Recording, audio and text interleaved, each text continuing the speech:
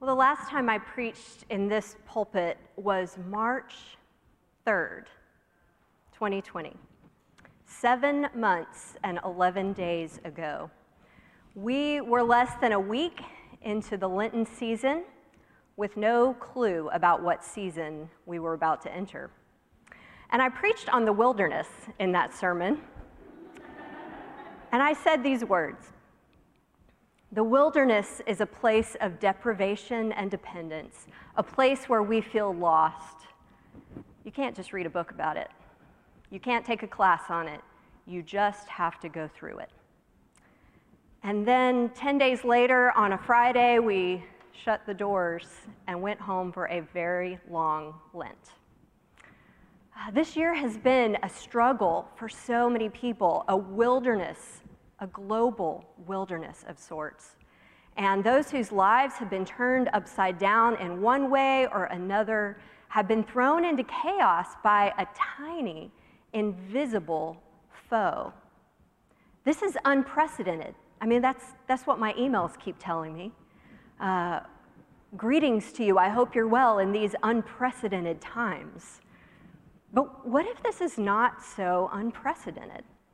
What if I told you that there was a virus that had infected humanity far before any of us had heard the name coronavirus, before modern medicine, before any diagnostic tools could tell us what we were facing? And that despite people throughout time working for treatments and cures, this virus has a 100% infection rate. And if left untreated, 100% mortality rate. It began innocently enough with a piece of fruit. A single fruit and a single person who, upon eating that fruit, found herself infected. And the first sign of the insidious and terribly contagious nature of this virus showed itself when, without any social distancing measures, her husband found himself infected as well. And this disease, it turns out, was not only chronic, it was hereditary. By the next generation, the viral load had multiplied so greatly that its symptoms grew from compulsive fruit eating to fratricide, the murder of one's own brother. That's a pretty fast progression of symptoms, if you ask me. And these symptoms began to spread from generation to generation. And as humanity grew and spread across the earth, so did the virus with them. A tiny, invisible parasite living off its host. And there were so many hosts and so many terrible symptoms. And within just a few chapters of human history, here's the headline: the Lord saw how great the wickedness of the human race had become on the earth, and that every inclination of the thoughts of the human heart was only evil all the time. I mean, do you get the severity of those words? Great wickedness, every inclination, only evil, all the time. This virus had spread and spread until it had reached every person, every corner, every thought, every motivation and inclination, and it did not take a break. It was there all the time. So with this virus now coursing unchecked through the veins of every human being, with it, the chaotic waters that had been so carefully separated for human life and all other life to thrive, those waters came crashing back together. They flooded the earth with unchecked turmoil, wiping out parasite and host alike. A method certain to flatten the curve, if you will. But God had hope. He looked at humanity and saw one family, and he thought, maybe things will be different with them. So Noah and his family rode out this storm in a boat built with faithfulness. Surely when the storm was over, they could be faithful after the earth had been washed clean. But once the water subsided, it became clear that the Noah family tested positive too. That this family carried deep within them the same sickness, the same symptoms, the ones that would not stay hidden for long. And this became a new realization that this was a new beginning for creation and for humanity, but it was also a new beginning for the virus to spread again around the world, to cover the earth. What could be done to stop it? One of the greatest moments of signs of multiplication, one of the greatest monuments built to this virus would appear just a few chapters down the road in human history, when humans began to use their gifts, their wisdom, their tools that they were developing, and to use them to organize and concentrate the effects of this virus, building it a monument higher and higher into a tower to make a name for themselves. Evil did not want to hide. It wanted a tower high in the sky for all to see.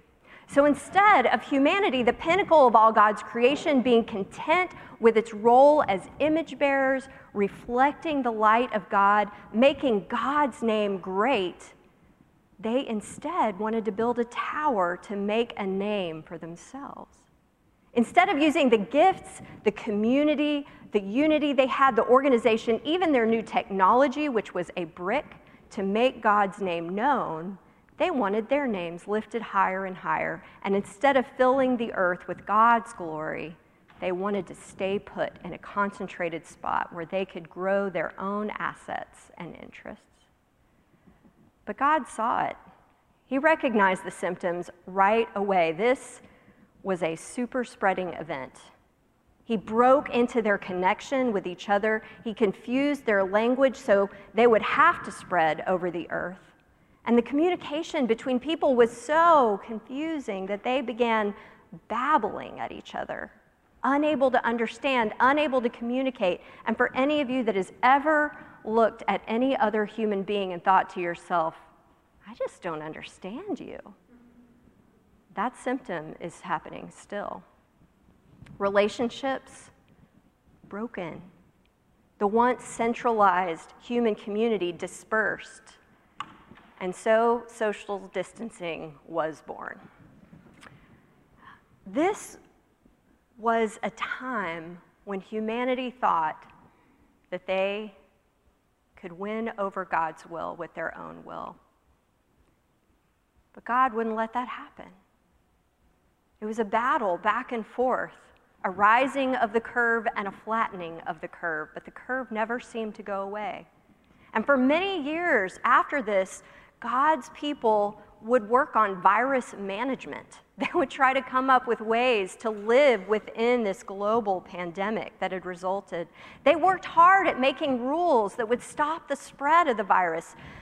Among those rules were hand washing, rules about eating, what to eat and who you could eat with, rules about distancing from people who showed symptoms or whose symptoms were more obvious than your own.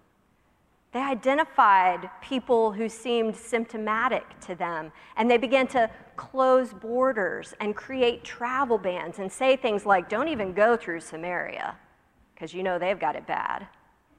Let's keep to ourselves over here. If they could just stay clean on the outside, they reasoned, then this awful virus would not have a place in their own bodies, their own families, their own communities. But it turned out there was no amount of washing up on the outside that could stop it. Not if you sang happy birthday 20 times while you washed your hands could you make this go away. It was an infection deep in the human heart that was a source. And the more people declared themselves, oh, I'm symptom-free, the more secret symptoms they seemed to have that would destroy them. You might be able to avoid the appearance of the virus, but hidden sin would eat at you from within. Even as you pointed your finger at the symptoms of others and said things like, I thank my God that I'm not infected like they are, it turned out that even that statement was a symptom of what was going on inside of you. These kind of words, separations, declarations, were clear and deadly symptoms that people did not get it. And the less they got it, the more the virus spread. Communities that focused on the outward appearance of purity were sometimes those that were riddled with inner symptoms, trying so hard to avoid the appearance of the virus that they missed the point entirely. Because no symptom of distancing or washing up was foolproof, that virus would always sneak in. And so once you came into contact with it, people tried to develop treatments. It always involved cleansing people's blood. And it required the blood of one to cover the other, clean blood to cover the blood of the infected. Animals were sacrificed to make people clean again. A lamb would lose its life so that you could get yours back again. But it was temporary. It always wore off. There was always a new infection popping up. It was just a tiny human response to an overpowering epidemic. And the sobering truth was 100% of people had it. It was in their blood. It was in their genes. And the awful thing that no one wanted to admit out loud was this: it was fatal 100% of the time.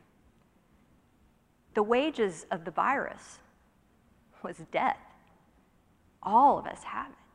All of us have fallen short. All of us need cleansing. And it seemed to be every human was infected. And so people began to assume that to be human was to be infected. No one could remember back to the first humans made clean and healthy. And now no one tested negative. No one was healthy, not even one. Until one day there was one. Just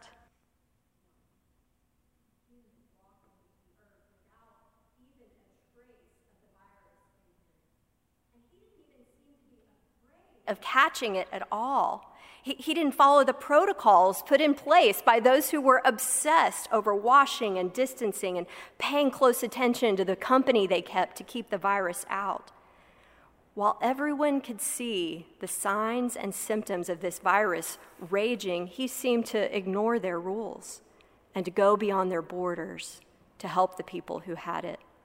Instead of keeping those distancing measures so that people would know that he was clean and better than others, he seemed to seek out the infected, the symptomatic, those who could not heal themselves. He ate in their homes. They gathered in crowds around him. He invited them into his closest circle. And again, he sought them out in private and in public, seemingly unconcerned with proximity to the infected and what it could do to his body or his reputation. When those who were working hard at keeping outward appearances of health nagged him about his behavior, he told them very clearly, "It is not the healthy that need a doctor, but the sick. And I have come not to call the righteous, but to call sinners." And so it wasn't just his aim to keep them company. He made it clear he was there to heal. He was there to be a physician. That's what he named himself. And those weren't just empty words either. I'll give you just one example among so many. This one time, he was approached by a leper, somebody who had the virus so badly that they couldn't even live close to anyone else. The worst of the infected. This was someone whose nerves had become so deadened, so diseased, that his extremities had lost all feeling. He couldn't feel the effects of cold or heat or injury. He couldn't feel the pain that was supposed to protect him. And so the injuries that he encountered tore at him, and his body began to fall apart. You could see it when he walked near. And you did not want to get close to that. What was more tragic than a disease that makes you so desensitized to pain and danger that you become a danger to yourself? And this man, we're told, he didn't just have a little bit of it. He was covered with it. When he saw Jesus, he didn't back away. He didn't cry out as he'd been taught to do, "Unclean, don't come close." When he saw Jesus, knowing his reputation and his calling as a physician, he came near. He got closer. This was a disaster waiting to happen. I mean, just to be in this man's presence meant that you were a goner, unclean, ostracized from society, unacceptable to people and to God. So it was imperative to stay away from him. When he began to approach Jesus, I can imagine that everyone else began to back away. When the man came towards Jesus, he fell on his face in front of him, and he said these heart-wrenching words, the words of the sick and desperate. Lord, if you're willing, you can make me clean. And then the most incredible thing happened. Jesus didn't recoil. He didn't run away. He didn't zap from a distance. Jesus reached out and he touched him. Imagine what it would be like to see that happen. Everyone's skin must have crawled. Everyone just knew that the unseen particles of virus were crawling up Jesus' arms to infect him, and that man's own decaying flesh would soon be a sign on Jesus as well. Surely Jesus was a goner. Everyone held their breath. I'll bet even the leper himself. But as he touched him, Jesus spoke these words, I am willing. Be made clean. And instead of the leper transmitting a virus to Jesus, when he touched him, Jesus transmitted healing and love and wholeness and forgiveness and shalom. All of it flowed in that direction and filled that man. The good in Jesus was so much more contagious than anything negative in that man, that it overtook his body at a cellular level, soul deep. He was transformed, and he was no longer a leper, but a child of God. Jesus walked around demonstrating this again and again, how grace was more contagious than sin, how healing was more contagious than illness. He commanded his followers to do the same thing. He said, you and you and you, go eat with the sick. Go to their homes. Go seek them out. Come back. Tell me how it went. To say that was scandalous and shocking is a total understatement. But nothing was as shocking as when they discovered his plans for a vaccine.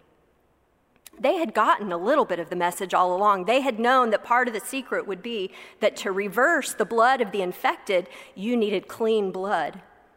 Jesus fulfilled that need, clean blood, to cover the blood of the infected by willingly dying for them. The one person alive who had never had the disease died of it.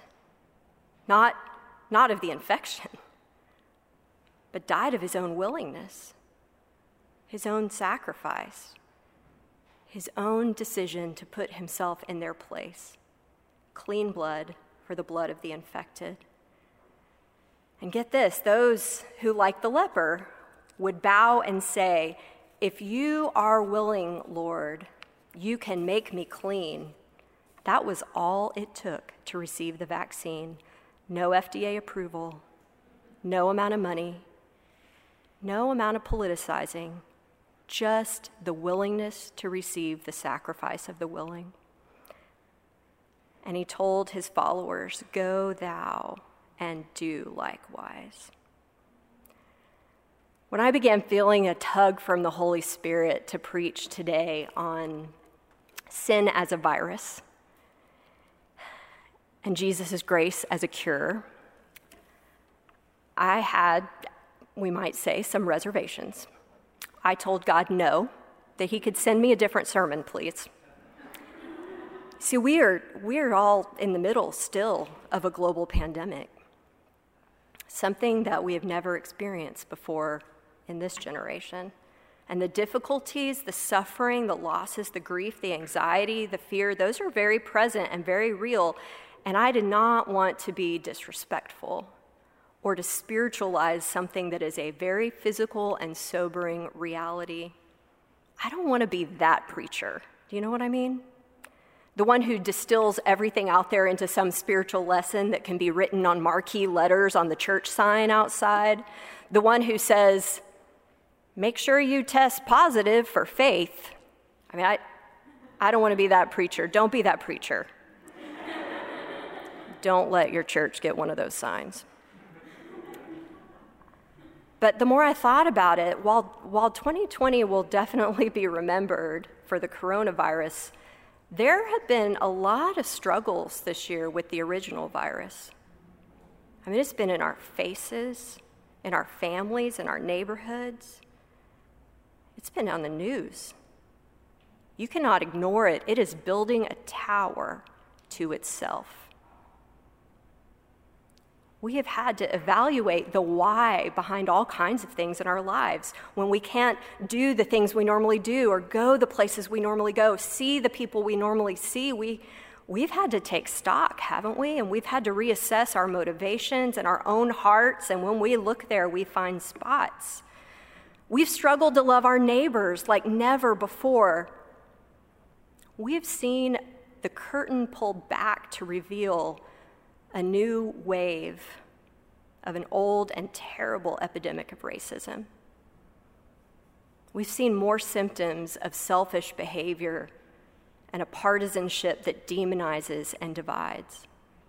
And this metaphor of sin as a virus, it's not new. I'll tell you more in a moment about a historical figure who used that. But I think in a year when we are so affected by this unseen foe, even as our attention is on a very real and present physical virus, we need to be more aware of both the symptoms and the cure, and our role as physicians to take the cure to others.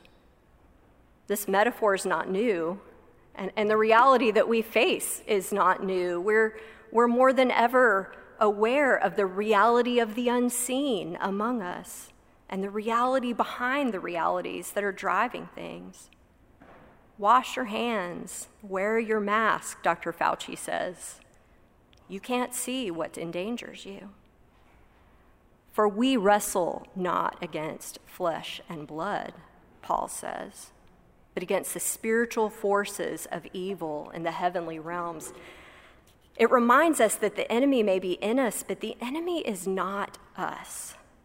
Our world is pushing us more than ever to direct our anger and our hatred at people, not at the virus, at the host. To react somehow, to win in arguments, to demonize others. To act like this is to mirror the behavior of the very disease that we hate. And listen, friends, people are not the enemy. The enemy is the enemy. We don't treat people with anger or hate or malice. We treat with love and compassion. It's a treatment. When we see people displaying symptoms, we have to first remind ourselves that we have the same affliction, and how we react to them will determine what kind of contagiousness we are giving off. What are you spreading? What are you sharing? Also, as Wesleyans, we believe that Christ has brought both treatment and cure. We believe that he can give forgiveness and remedy to our symptoms, but that he also goes straight to the root of our hearts. He can take away our bent to sinning and cleanse us from even the desire to sin. Do you believe that? Then seek it. Run hard after that. We're not immune, none of us. We are often, like lepers, so desensitized to the problems within us that we don't realize the damage that has been done. And without that sensitivity to protect us, we injure ourselves and others. I almost passed on what God was offering me today. I told him, send me another sermon, and he, of course, pushed back and said no. But then I came across this hymn, this poem really, by a man named John Newton, who's best known for writing the words to the well-known hymn, probably the best-known hymn, Amazing Grace.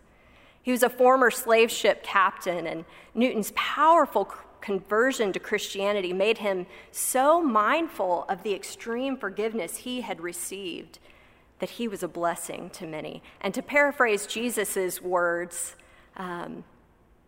he who has been forgiven loves much. He who has been the sickest is most thankful for the cure and offers it to others. So I want to leave you with these words before we come to this healing table together. From John Newton's hymn, The Great Physician, a reminder that even in the midst of a pandemic, God offers healing and grace. How lost was my condition till Jesus made me whole. There is but one physician can cure a sin-sick soul. The worst of all diseases is light compared with sin. On every part it seizes, but rages most within.